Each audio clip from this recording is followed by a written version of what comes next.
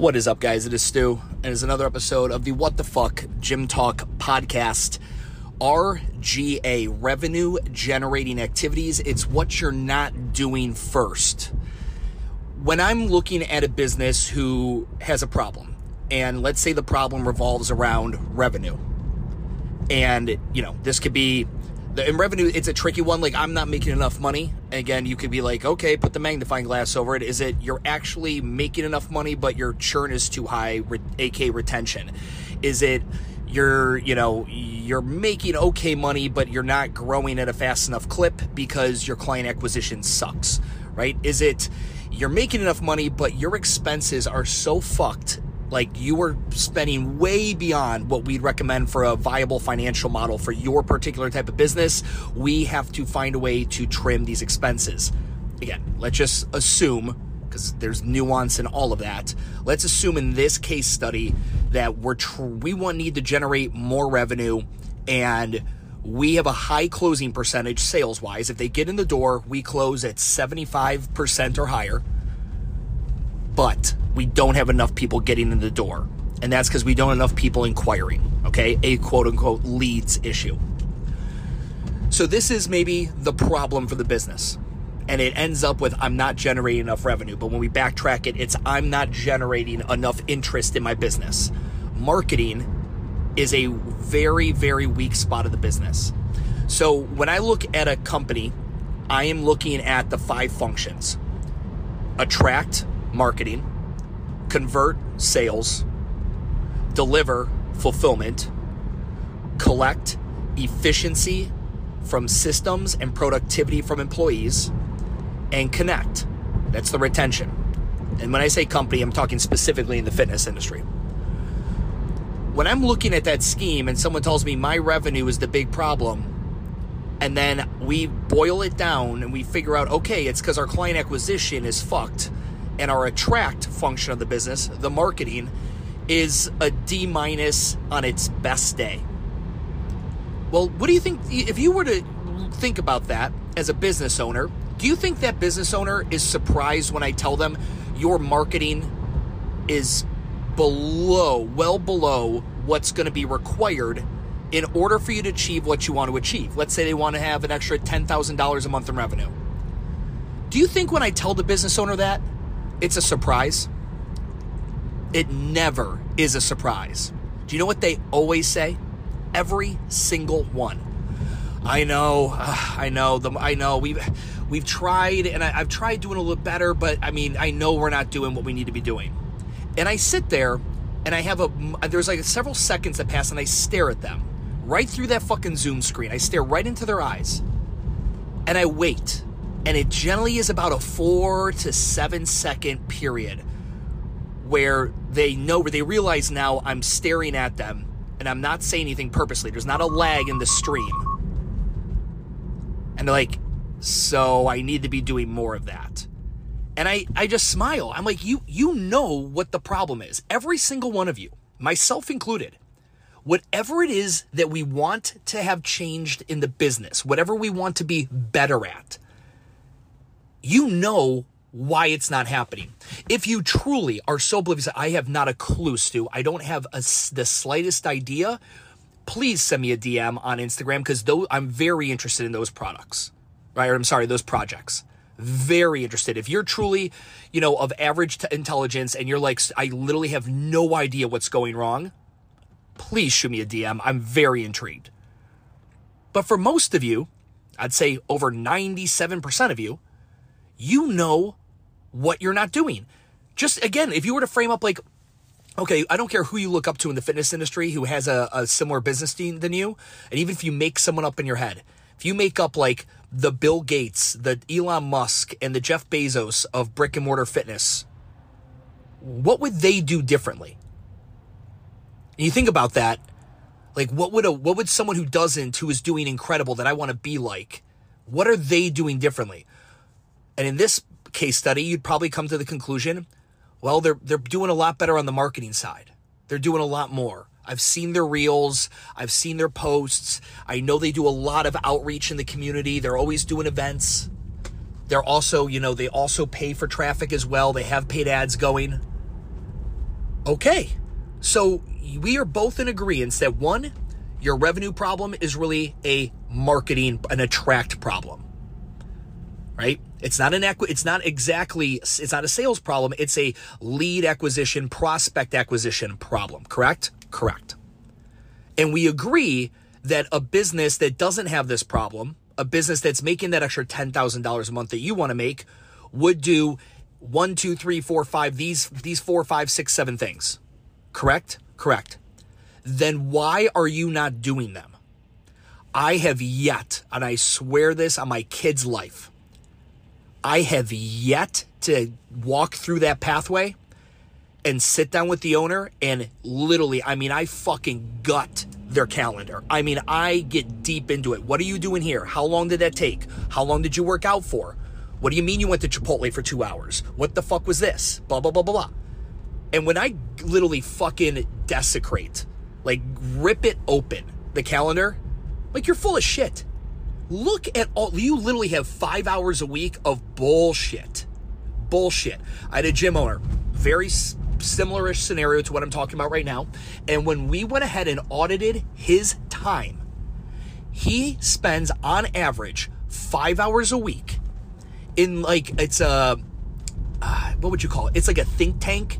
It's him and a bunch of other gym owners that he's colleagues with, and they sit around and they talk about programming and cool ideas and what's new and what's whatever. And I said, that actually sounds fun. I'm a geek on programming. I would actually probably enjoy this. However, I don't have the problem you do.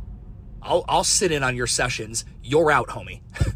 I understand you enjoy this, but I think you'd enjoy that extra $10,000 a month better. I know your wife would. I know your kids would. I know your staff would. All right, guys, I'm going to get back to my rant in a second, but I wanted to make sure you hear this. No bullshit. You're holding back your business because you refuse to spend money to solve problems. Trust me when I say that the owners who make the most money and love their life spend money on professionals who solve their problems faster, and I can do that for you. Shoot me a DM on Instagram, tell me your problem, and I'll kick around my thoughts on it with you via an audio message. If it makes sense, I'll have you book a call to dive deeper, but please stop wasting your time trying to DIY it yourself when you know there's someone out there who already has a faster solution. Hell, you could have already had it solved by now if you would have called me. Something to think about. Back to the podcast. That is not an RGA, revenue generating activity. That is something you enjoy doing. That is passion. That's for me personally, I like to watch, I like YouTube. I like, at the end of the night, I like, sitting down, watching like a YouTube video on something I didn't know about, right? So maybe it could be everything from I want entertainment from stand-up comedy all the way to I want to learn, why outdoor storage, commercial real estate is so hot right now, whatever, right? With that being said, that is my time to play passion. Right? For me, I do it at the end of the night after I've done all my other things, my RGAs. For this gym owner, the RGA, revenue generating activity, the thing that is not maximized right now is the attract aspect of his business, the marketing aspect. And in 5 hours a week that he's spending in, what we identified as these programming calls and his time spent programming and studying what other gyms are doing, 5 hours a week, 20 hours a month? Bro, you don't think I can fucking change your goddamn life in 20 hours a month? And if I reallocate your time and efforts? And that's what we did. We went ahead. I said, hey, listen, here's the deal. This makes you happy, and I get it. I want you, and you would personally, passionately into it. I want you to talk to the group. I want you to reschedule these calls. Do these calls at the end of the week. It's the last thing you do on Friday. It's kind of like you've done all your work. You've busted your ass all week. You've done your RGAs.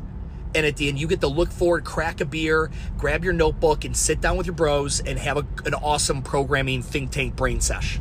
And that's now you get to look forward to that every Friday. And that's all I did. He just contacted them, explained to him what he needed. They were all like, yeah, that's cool with me. So they all shifted their time. They do it on Fridays now.